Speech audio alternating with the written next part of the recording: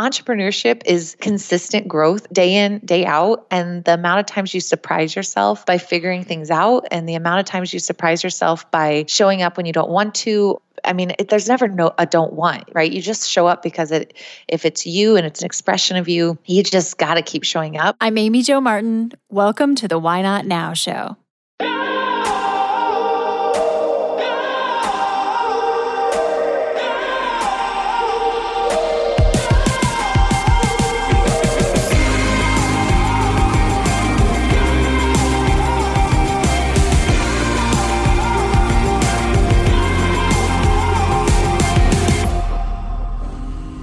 You know that thing you've been thinking about doing?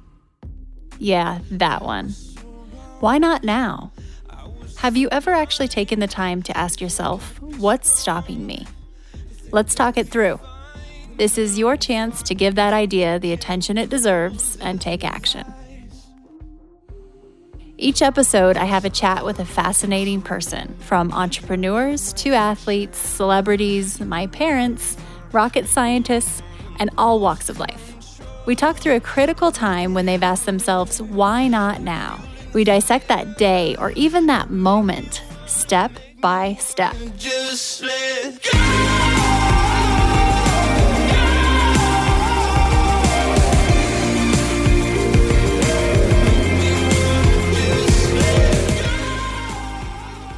Emily Schromm is on the show today. She is the founder of 5 different companies.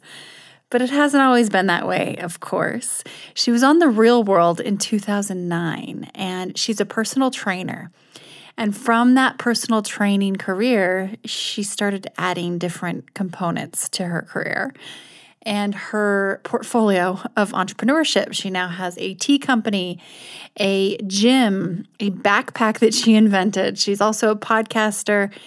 And in general, she's just pretty darn inspiring. In this episode, Emily and I talk through the various seasons of her life and what she's been through. At one point, she said she has felt like her ego was really steering the ship and that she was measuring her worth based on her business results. And it got to a point where, when is it going to be enough? When is enough enough? She kept adding more and more. We talked through this concept of psychotic ambition, what that means, and the adrenaline behind it. We talked through her relationship with social media. She has more than 300,000 people following her on Instagram, how she deals with that just from keeping her mind healthy. And because Emily has so many different things going on with these different companies, she talks through juggling all of these different balls and what happens when one of the balls just gets dropped and what she decides to do from that point and what kind of sign that is to her. Our conversation starts off with Emily sharing how she even made that very first entrepreneurial step in becoming a personal trainer and what that felt like, and then how that led to all of these other things. So starting from that very beginning point of the very first step. Just a reminder, the dates and enrollment will be opening soon for the Renegade Brand Bootcamp. You can head to the website, renegadebrandbootcamp.com, and sign up to be notified when we announce the dates and all the information about the fall program. We tackle the most taboo topics on the Why Not Now show. Oftentimes, you're hearing guests share things they've never shared before. In the spirit of things we don't typically talk about, you should know that the Why Not Now show is supported by Poo-Pourri, the original before-you-go toilet spray. It's magic. My friends at Poo-Pourri have literally taken the smell out of you-know-what. This pure blend of essential oils stops bathroom odor before it begins. Visit poopourri.com, and Why Not Now listeners get 20% off with code WHYNOTNOW. That's all one word. And you can hear the story about Poo-Pourri in our interview with founder Susie Batiste. That's Why Not Now, episode 28. Poo-Pourri is also available at Target.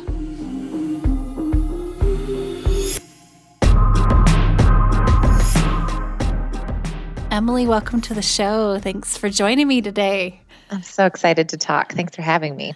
Absolutely. Let's hop right in. Can you tell me about a time when you had a big decision to make and you had to ask yourself, why not now? Oh gosh, Amy Jo, this is so big because this happens almost sometimes on the daily. But for me, when I first hear that, I think my instinct is to say, it was when I finally took the leap to start my own business. I think that was the most vulnerable position of saying, I trust myself enough to do this, but I have done that 5 times. So I have 5 startups and they all have their own team. And it's not me managing everything, but at some point before they were created, they had to have that decision maker, which was me, say that I will create them. I will be the one that puts this out into the world. Kind of like that big magic moment. If you don't do it, it will pass to somebody else, and not in a bad way. Maybe it is just timing, but I feel so called to help people just like you do. When you have that itch, when you have that scratch, when you have that kind of curiosity, if you don't explore it, it's a piece of you that you're not exploring. It's a side of you that you haven't even touched and you don't even know exists, because you become this type of person in that creation process. And in that, I am brave enough to be terrified, but do it anyway. You learn so much about yourself that it just has to happen. So for me, it was really saying, okay, I had no idea I was going to be a trainer. I was starting off as a personal trainer at a Globo gym. And I just knew that I just wanted to work with people. I wanted to help people have that superhero moment that I had when I finally figured out this whole gym thing and this whole look in the mirror and not hate yourself thing. It was just so liberating that I knew I had to tell other people. But it was also, I was doing it under somebody else's watch that I didn't have a lot of respect for, right? We were in a Globo gym, lots of dudes, lots of people coming in and out the door, lack of commitment, and nothing that was really keeping people there because it was so turnkey. It was just a huge Globo gym. And I was like, this environment isn't what I want to be in. I don't want to be developing as a trainer and developing as an entrepreneur in this setting. And I know that I can do it on my own. And it did take a couple people. I mean, even my manager was like, you could totally do this on your own. So it definitely took support of other people. But it also said, for me, I was like, why not? What's the worst that can happen? I have enough clients that will at least support me in a way that I can do this for maybe part-time. If I need to pick up another part-time job, I'm okay washing dogs. I'm okay waiting tables. I'll do anything it takes to make sure that I can pay the bills, but I will never know unless I just try it. And it definitely was terrifying because the money was not there, but it showed up. It definitely followed once I said, I can't actually imagine even staying here one day longer. Like, I feel claustrophobic. I feel like now that I've made that decision and now it's kind of in my head, there's no turning back. Like, this absolutely has to happen. And the Band-Aid just got to rip off. So that was my biggest step, because it wasn't just about physical transformation. It wasn't just about, being brave and starting my own business. It was like this declaration to the universe that I was ready for anything that came my way, even though I had no idea what I was doing. Oh, that's such a great description. I'm thinking back to leaving my corporate job and literally driving out of the parking lot. And that's exactly what you're basically doing, is you're saying, okay, I trust myself to do this, and it's Bambi legs. But then it was a snowball effect for you, really. I mean, 5 startups. And when you think about that very first step, was the first one the hardest? Totally. Yeah. I mean, it really was. And it had so many ups and downs with it. And, luckily it was like a people business, right? You're with people, which kind of gives you this element that no matter what, it's kind of like a good cup of coffee with somebody. So as a trainer, when you're just starting off, at least you see this tangible energy that comes from that. So I do think that's the best part when you're really stepping off to do what you do. When you have that passion and purpose because you care about it enough to do it on your own, it's this very energetic exchange, which kind of keeps you up even when everything else is down. And so nothing was good. Had no idea where my clients were going to come from, had no idea where I was going to train when there was classes at the gym. I luckily had a gym that opened up the gym for hours that there weren't classes, but most people wanted to train during classes. So there was a lot of figuring out things and improvising and having a lot of trust. having clients trust me basically with a lot of things that they just didn't know the answers. I didn't know the answers to. But then you realize everything is, I think, who is it that says this? Everything's figure outable. Like you can really improvise anything. And as soon as you realize that, like we have such a skill set that we don't put into practice in our current environment usually, but when you get out of that environment, you will survive. You always will. You will find ways to make it work. And so as soon as you start to see that, there's nothing that is terrifying anymore. So it was kind of like, okay, well, I now have this idea for a backpack turned weight training bag. I want to create something that people at home can learn how to strength train. And as they get stronger, they don't have to buy more dumbbells. They can just add more water weight. And so this idea, kind of the same idea of like, should I start my own business? It was like, oh, well, why not? Like, let's just see what happens. And everything becomes this kind of, let's just see, if it fails, it fails. And then if it does fail, you're going to learn so much about your audience, about your clientele. And then for me, what I learned is myself. How do I respond to things?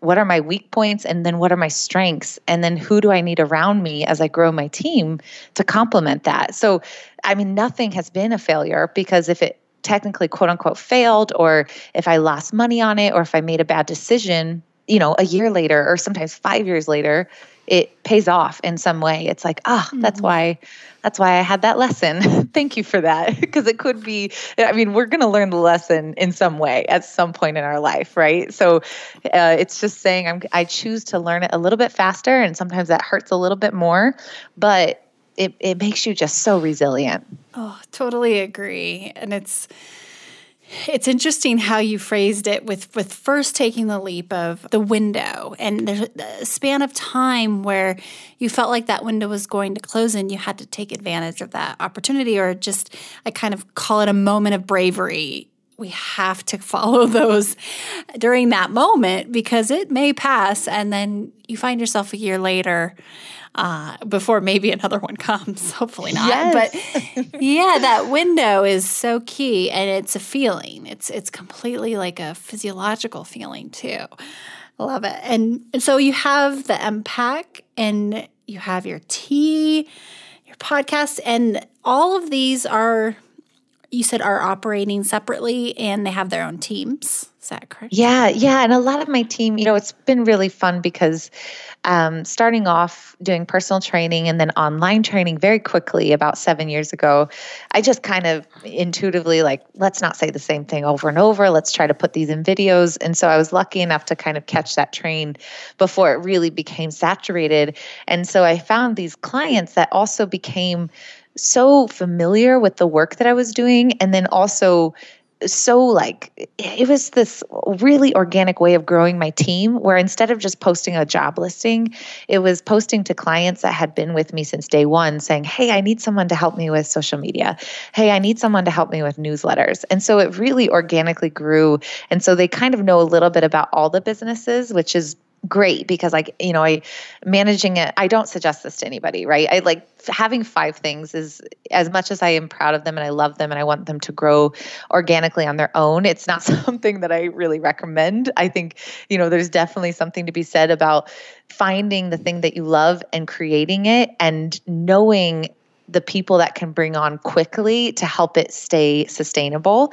And so that I feel really blessed with, because the people that were able to come on, they were users. They were either former clients, they were former MFIT challengers, which I have this 21-day program. They had gone through it and something really clicked with them.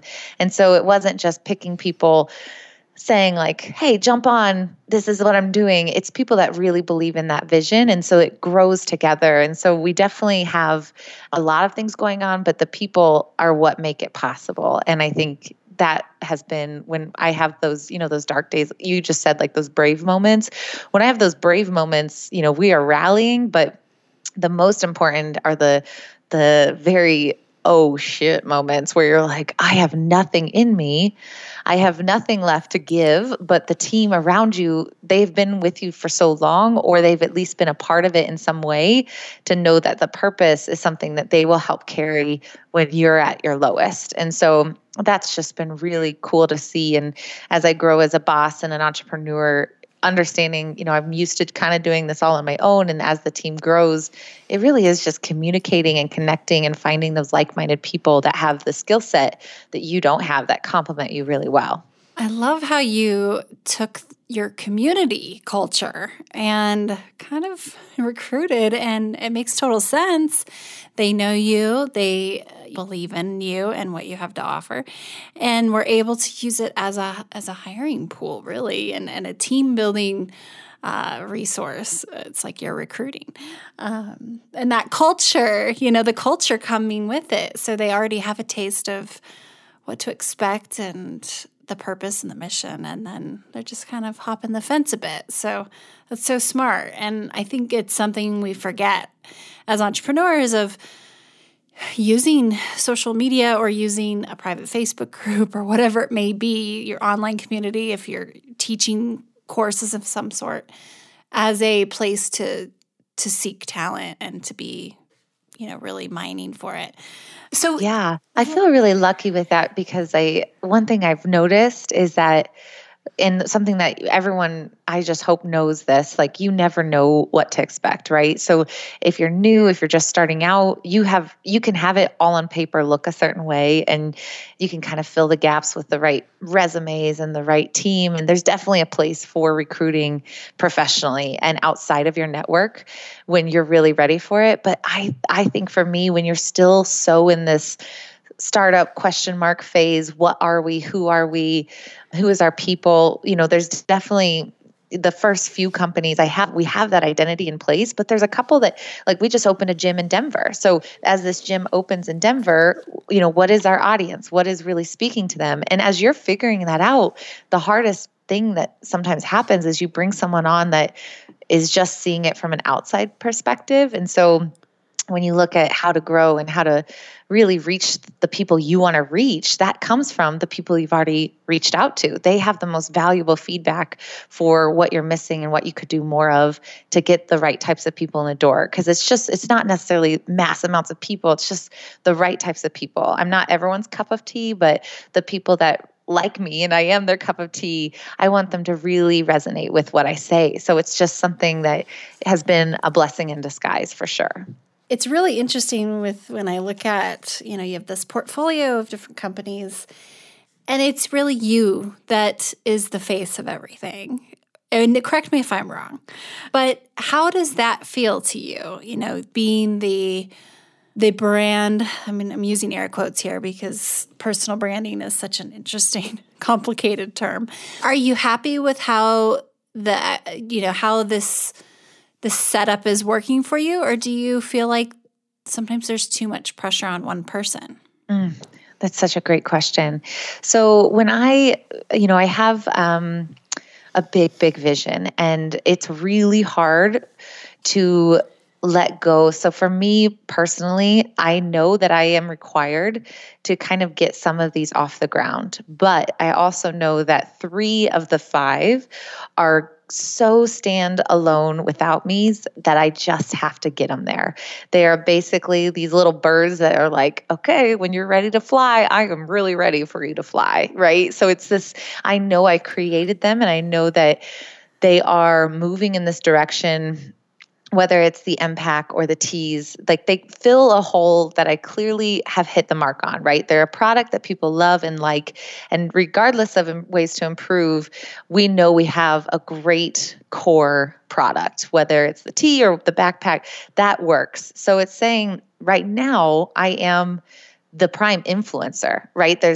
I'm not just the influencee, I am the influencer. So I see this from both angles.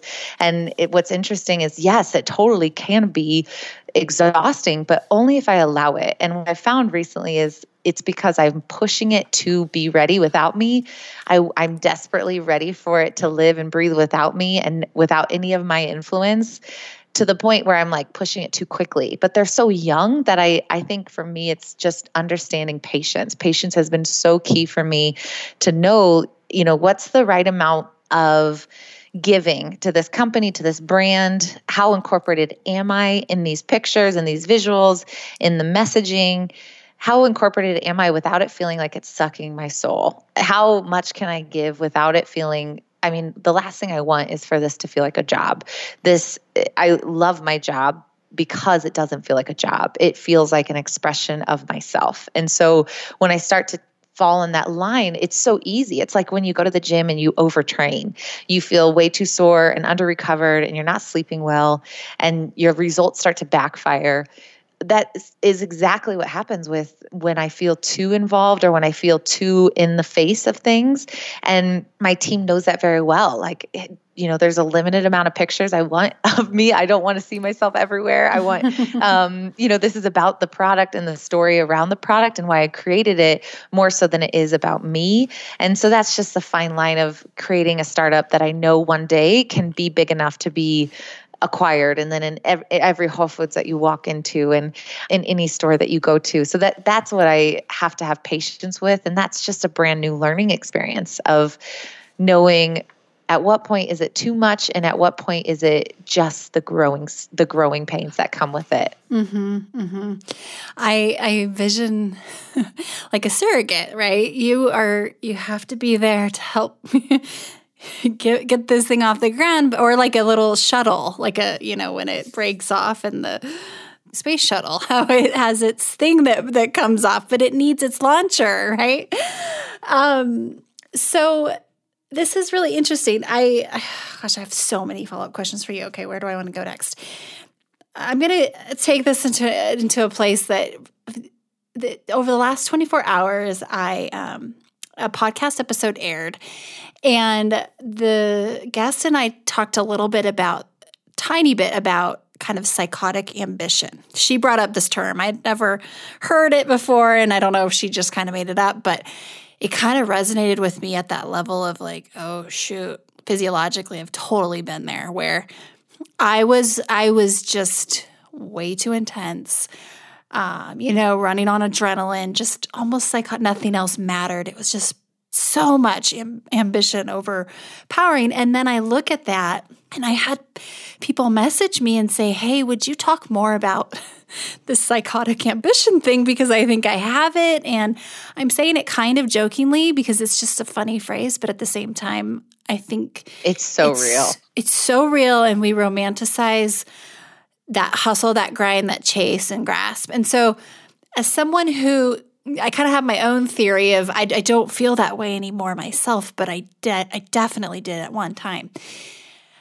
Have you ever felt that way? And if so, how do you manage or kind of transition into a healthier spot? Oh, God, I love that term psychotic ambition because I think for me, I look at kind of personality tests, and one of the ones that I love the most is the Enneagram. Yes, and you're 7, right? Are you 7? Such a 7. Oh my God, I'm such a 7. And I think, my spirit animal is a hummingbird. Like anything that's frantic and psychotic ambition, that's me. So I have seen this play out in so many ways where it's not just me being an entrepreneur. I had no intention of owning my own business. I was a really good student. I was in college, like ready to go to vet school. And when my life kind of turned around, it was just because I realized nothing was fulfilled. I had not ever felt truly happy. And the only time I felt truly happy, I remember the first time I was like in complete euphoria was when I went skydiving for the first time. And I felt this sense of freedom that I never felt. So I went after that sense of freedom and that chase of euphoria in so many ways, not just business, but in the way I operated, in my exercise routine. I started competing in CrossFit because it was so intense and it was so, it almost, you have to check out. You have to become a different person when you go through some of these crazy intense workouts. And I was always pushing myself physically. And then it really did translate when I looked at business. When I started my own business, there is no end in sight because it's just like, there's the flaw of humanity is that numerology, it's infinite. And so there is no cap on what your success can be. And I think that intensifies the pressure we put on ourselves of, okay, well, what about more? Well, we did that. Okay, let's do more. So I always say, people assume you see the light at the end of the tunnel, but the light at the end of the tunnel doesn't get closer. And when I realized that, it was this kind of, oh, wow, like take a moment. Do you remember the feelings that you had with your clients? Do you remember the feelings you had when you created your first Kickstarter video? Do you remember the feelings you had when you launched your first product and you saw somebody on Instagram using it? Those feelings we forget because we're so in this go stage. And my body, when I launched the second company, the MPAC on Kickstarter, I also was doing a lot of other things, but still trying to run the online business, and my body totally shut down. And it was the first time I experienced, oh wow, I'm not invincible. I'm not a superhero. I really thought I was. And all of a sudden I am not able to wake up. It's taking me 6 cups of coffee, and even then it doesn't work. And now I'm laying in bed wide awake, even though my body's saying I'm exhausted. My brain is racing. And it was this horrible cycle of adrenal dysfunction that I experienced. And for me, that was the eye-opener of saying, no matter what you do, no matter what your output is, no matter what your success is on paper, if your body is at the point where you're not picking up the signs and you fell off the cliff in order for you to care, how is that an example of health and wellness and well-being? I felt like a hypocrite. And so I absolutely struggle with feeling when I'm in that flow state. I'm just so excited to create. I'm so excited to give people access to figuring out their stomach issues, figuring out their own stress levels, figuring out how they can make a high-fat diet work, or maybe not a high-fat diet work for them, getting them out of this kind of diet culture we live in, that I just kind of go black. I just see the good. I just want to create. And it is somewhat psychotic ambition. So what I have to understand is if my body starts to rebel, whether it's I can't wake up, I'm not sleeping. And now for me, actually, one of the telltale signs is I get really bad SI pain in my joints. And so my lower back starts to flare up, and my glute activation doesn't happen in the gym. All of these are signs, like no matter what my brain is saying, my body is saying I'm not in alignment. And I have to listen to that or I will totally shut down. And so I think the psychotic ambition is definitely this feeling of, I want to do everything possible because I'm so passionate and excited about it. But if you're aware enough of your body, the alignment of, is this actually what I'm supposed to be doing? Or is this ego? Is this somebody saying I should do this? Or my own self, my own lack of value in myself telling me that if I don't do it, I have no value or I'm not going to be good enough. I think it tells you. We just have to be really tuned into those signs. And so I kind of visualized it at the end of last year. I turned 30 and I was like, okay, holy shit, this last 10 years has been such a wild ride. I had no intention of starting one business and now I have 5. Gosh. And I visualize this magician, right? Juggling these balls. So 5 balls just juggling. And I felt that psychotic ambition being juggle, pass, toss. And I just felt this sense of complete euphoria that if I am in alignment, if I am truly doing what I'm supposed to be doing and I just stop juggling, the ones that are supposed to stay there will stay there. And the ones that are supposed to drop, they will drop and they will be given to somebody else, or more team members will help with me in the ways that it needs to. But I trust myself enough to know when it's time to say, hey, this is a great product and this is a great first step and this is wonderful, but is it truly what makes you happy? And I have to have those conversations with myself every day. And it's always a balance. It's always a work in progress. But I love that analogy of saying when you're truly doing what's supposed to happen and you're really expressing yourself in the way you're supposed to in this life and on this earth, the body won't rebel against you. The symptoms that we get in that dysfunction are signs that there's something off. And if we listen to it, we can find exactly what we're supposed to do. We're going to take a quick break and we'll be right back. Hi, everyone. If you are digging this podcast, please subscribe, rate, and review on iTunes. It just takes a moment and it means a ton to us. Also, after recording more than 100 episodes, I've created a bit of a cheat sheet on the top 5 things I've learned from renegades and how they get from idea to action, from dreaming to doing.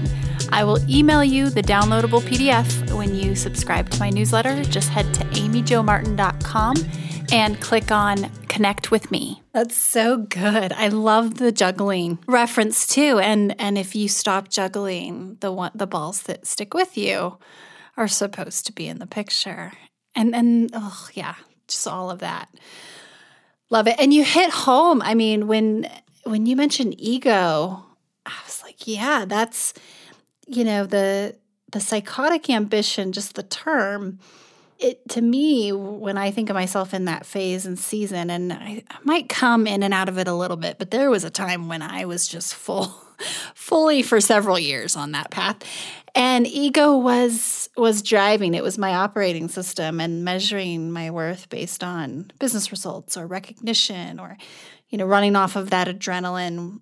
It's never enough. I remember now people actually saying to me, when is it going to be enough? Like, when is this? And I didn't listen at the time, but now it kind of rings in my head. So thank you for sharing that, because I think it's so relevant to entrepreneurs. We can easily get carried away and turn it up to a notch that all of a sudden there's a deficit in purpose. And that's usually why we get started down this path to begin with, right? Yeah, totally. Wow. So what's your relationship with social media, and is it healthy? Would you say, what's your history been? Because you do have quite the presence online, and it's something that so many people have a love-hate relationship with. So tell us about your world as it relates to the interwebs. Yeah, I mean, I definitely have a love-hate relationship with it for sure. But in a way that finally, just like any relationship, if you stick with it long enough, you finally figure it out and you finally get to know whether it's your best friend or your sister. It just takes time to really navigate it. And I think for me, I started it actually.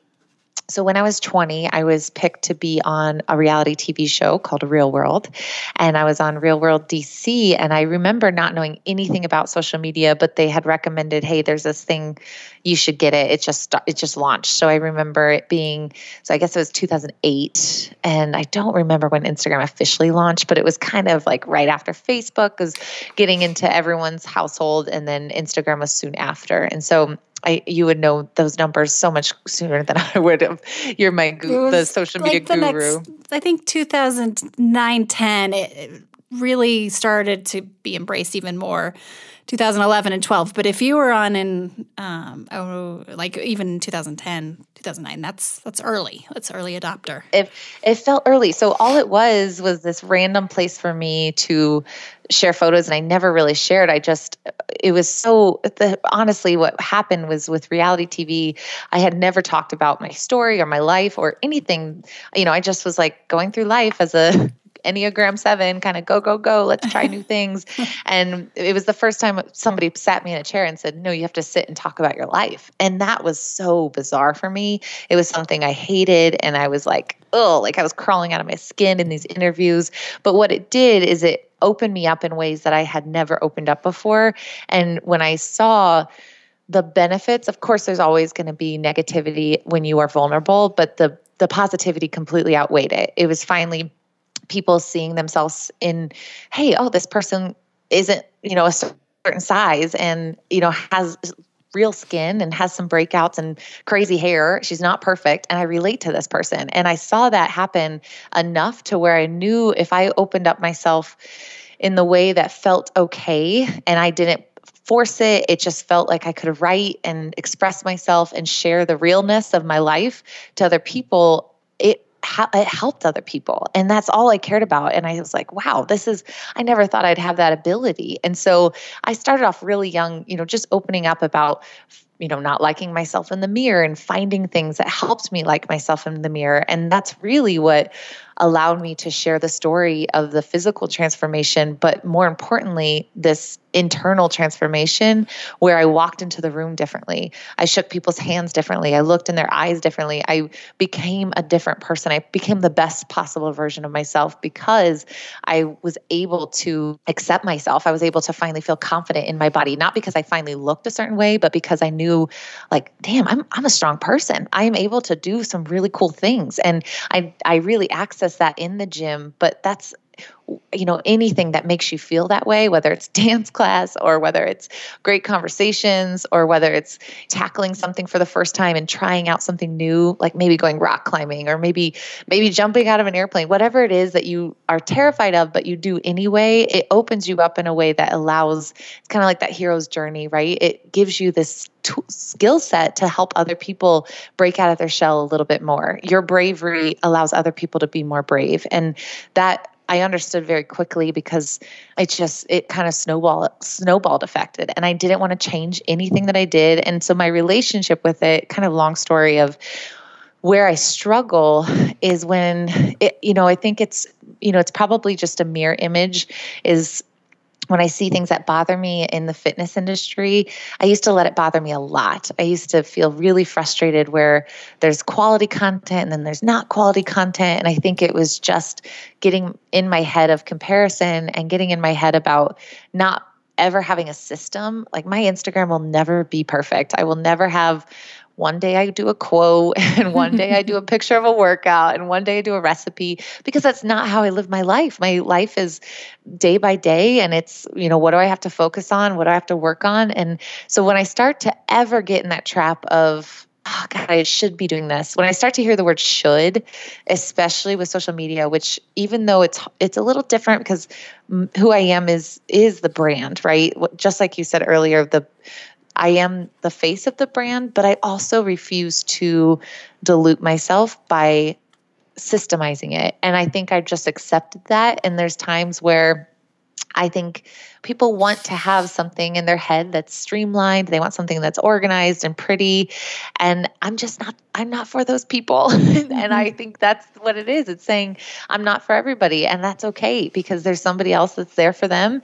And the right people will find me just by saying the things that I want to say and doing the things that feel right in that moment. And when I overthink it, that's when it spirals out of control and I have to take some days off and I have to just kind of recalibrate, reground myself, reconnect. I definitely think I love it because it is such a really great place to access and share the programs and the strength training and the gym and whatever it is that I'm working on. It's a great place for exposure. But if it consumes us, it's just like we're living in an office, right? I think those little squares to me can feel just as claustrophobic as a cubicle in a 9-to-5 job. And as soon as I recognize that I have anxiety when I'm picking up my phone or going to my phone, or if I feel like my habits are way too direct, like pick phone up immediately on social media, that is so unhealthy. And I see that in my own patterns and I have to constantly be aware of it, whether it's through screen time and kind of keeping tabs on where I'm at, or simply just leaving my phone at home for, the best is when you just forget your phone. I mean, that's just the best when you're like, I have no choice but to take time off. And it's liberating because it can so easily consume us. Yes, it can. And what a great just analogy of those little squares can make you claustrophobic and they can be so narrowing in terms of we don't want to be boxed as human beings, right? It's just we're messy. We're a lot of things and to have these perfect little squares and having a brand per se, which I believe is really more of an essence. A brand can be very boxed in. It's iconic. It's static. And the classic definition of branding as a marketer is something to differentiate. Well, it started with cows. We would brand cows so they didn't all get mistaken for one another, right? So it's so interesting but I love that you said sometimes you just put it down for a couple days and you do a timeout, a little detox.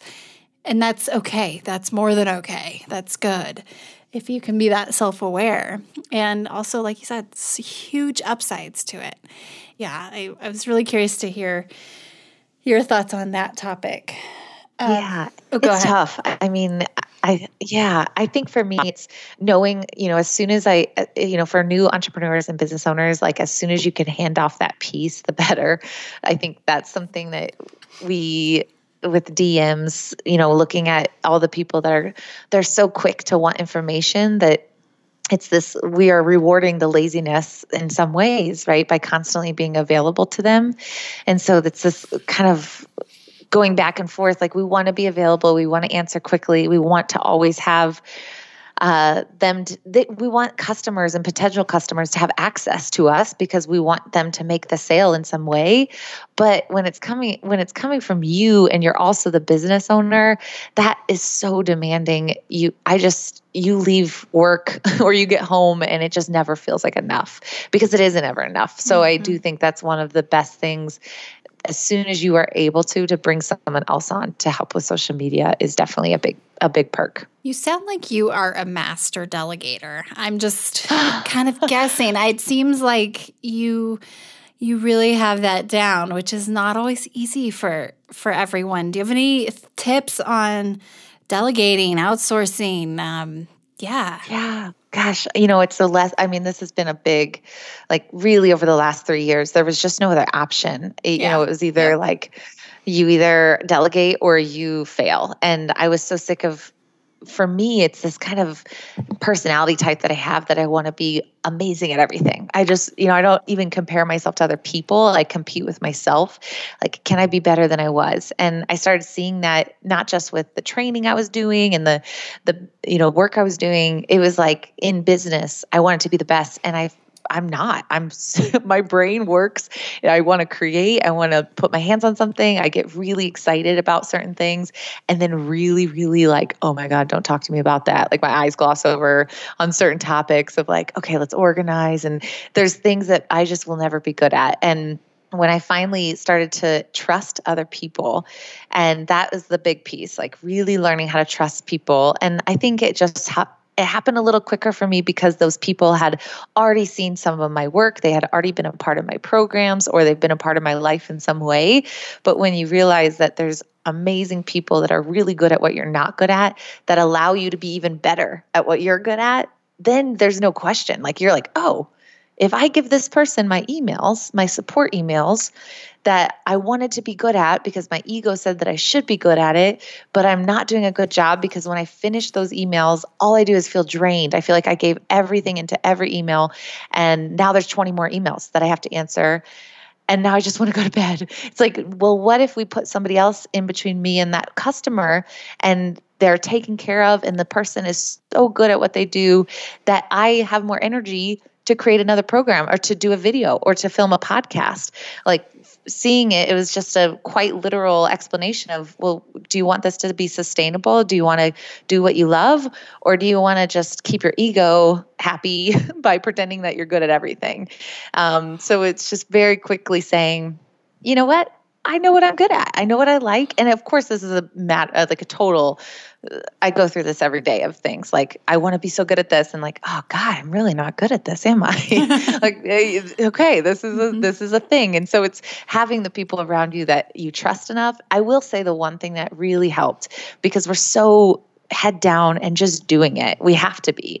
And the people in my life, whether it was my boyfriend or my best friends or my mom or my sister, what's really cool is to ask them, or even they might mention it without you even noticing, like what lights me up the most when I talk about work? Like, is it the challenges? Is it the tea? Is it like who the people around you will know what makes you the most excited? Because in your head, you're just doing it and you're excited about everything. But the people around you will say, that is what you really like. That's what really lights you up. And when you talk about it, your whole demeanor changes. And when you find those things, you say, okay, well, that's where the energy needs to go. And if there's anything that's not allowing that energy to go there, then you need to bring someone on to make sure that you can shift.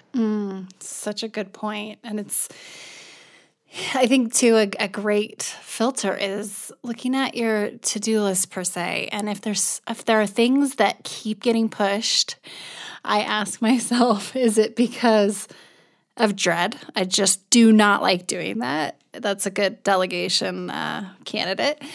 Or is it maybe fear? Because sometimes we just procrastinate because we're scared to do things. But it's a big lesson that I think so many entrepreneurs are afraid to make that jump to let go of control, but they don't realize it absolutely has to be done at some point because we're only uniquely qualified to do certain things in our genius, and we have to do those.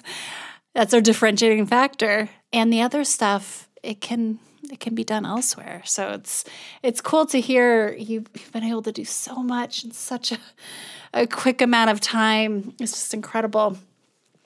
What's one lesson that you find yourself learning over and over, Emily? Oh, that's such a good question. Well, what we just talked about, I think, is definitely relevant. Like, I love to create. And so it's saying, well, if you love to create and you love to create things, then what can help you? Who can help you if you're going to create something to support that? Because you can't just create and then let it go, right? You have to create and you have to have the stability and the team and the things in place to sustain it and to make sure that it is not just staying afloat, but it's thriving. And so I think it's always the lesson of patience. And I have, if you're again familiar with that Enneagram 7, it's kind of like impulsive and that sounds pretty and that's shiny and squirrel, all the things. And so it's just saying, okay, well, take a step, take a breath, and it might just be a 5-second breath versus a 1-second breath. It doesn't have to be a big radical shift for me, but it's saying, what's the intention? Before you jump into this new program, before you jump into this new tea blend, before you jump into this new 6-week workout cycle, like what is the intention? And if the intention is, I just need to make money. I just need to fund something. I just need to see my bank account grow. Like if that ever is the intention, then it's never a good idea. But it's saying, if you know the intention deep down, it's just serving somebody, there was enough questions about it, or it really, really makes you excited and you want other people to experience that excitement with you, then let's go for it and let's get it down and let's plan it. So I think the lesson is always a step back, patience. It's not just about creation, but it's making sure you're putting yourself in a creative state that's sustainable. That's my biggest lesson. What a good GPS, because like you said, the energy will show up in the currency of financial money too, if you keep that as your guide, your navigation system. In entrepreneurship in general, if people are listening, they're thinking about making the leap, they have an idea, they're right on that verge of taking action, any advice you would give to them in terms of what to expect or maybe what surprised you the most?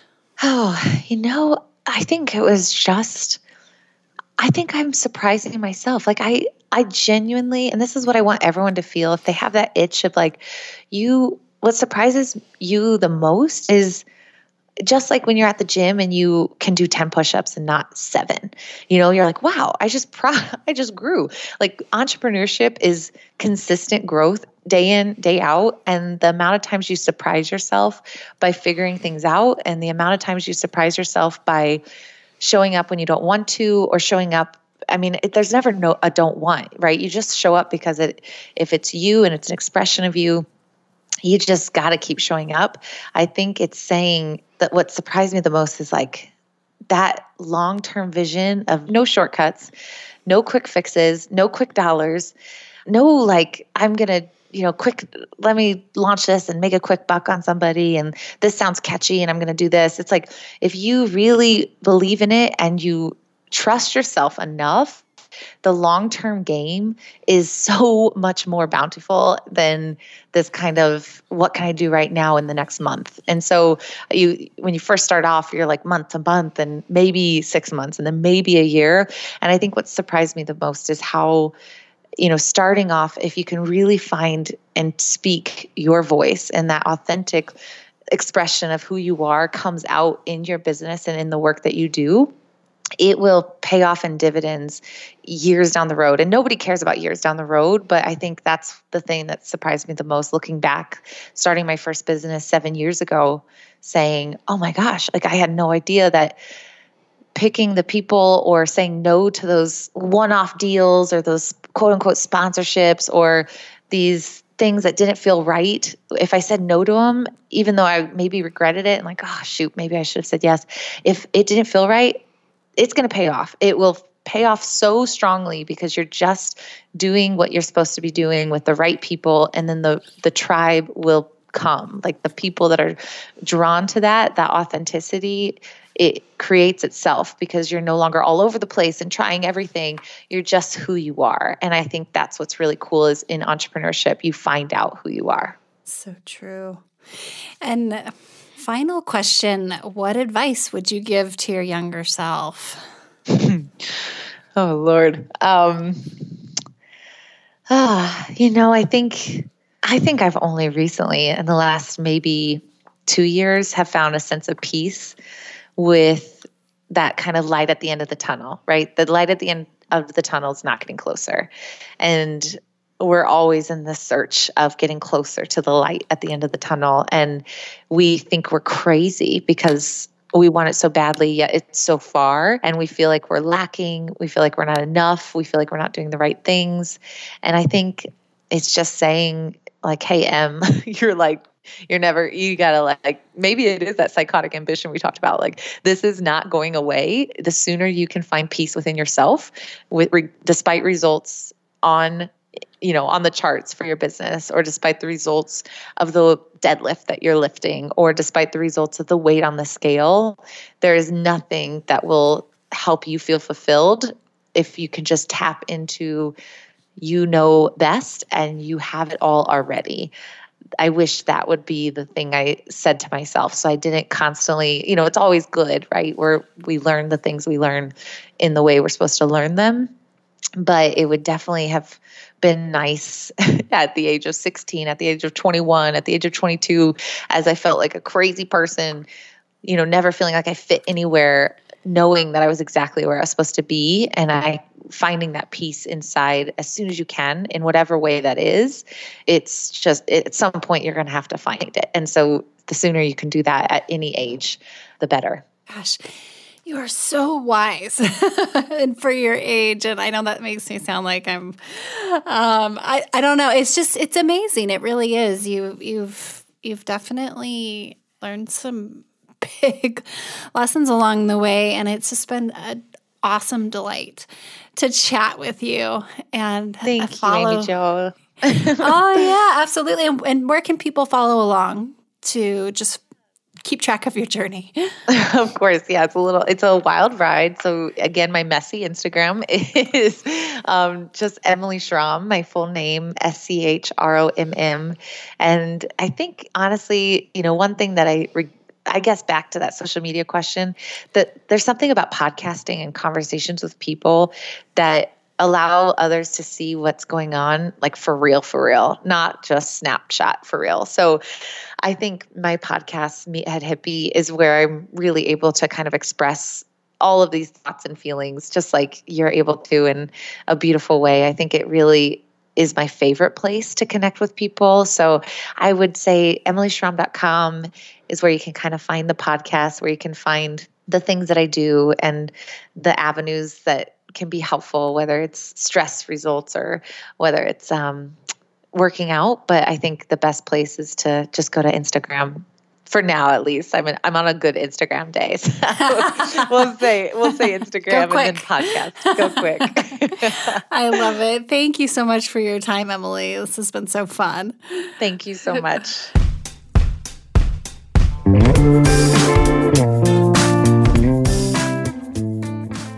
Hey everyone, thanks for listening to the show. Hit me up on social media to let me know what you think. I'm at Amy Jo Martin on Twitter, Facebook, Instagram, and LinkedIn. And I want to hear your Why Not Now moments so I can share them on the show. Just send me a note to whynotnow@amyjomartin.com. For show notes and other offers, you can visit amyjomartin.com/whynotnow. And while you're there, don't forget to sign up for my email newsletter for exclusive content and announcements. A big thanks to Rock Salt Music for all of the tunes by the talented John Coggins. And of course, a hat tip to Richard Brewer for editing and producing the show. I'll see you next time. And until then, why not now?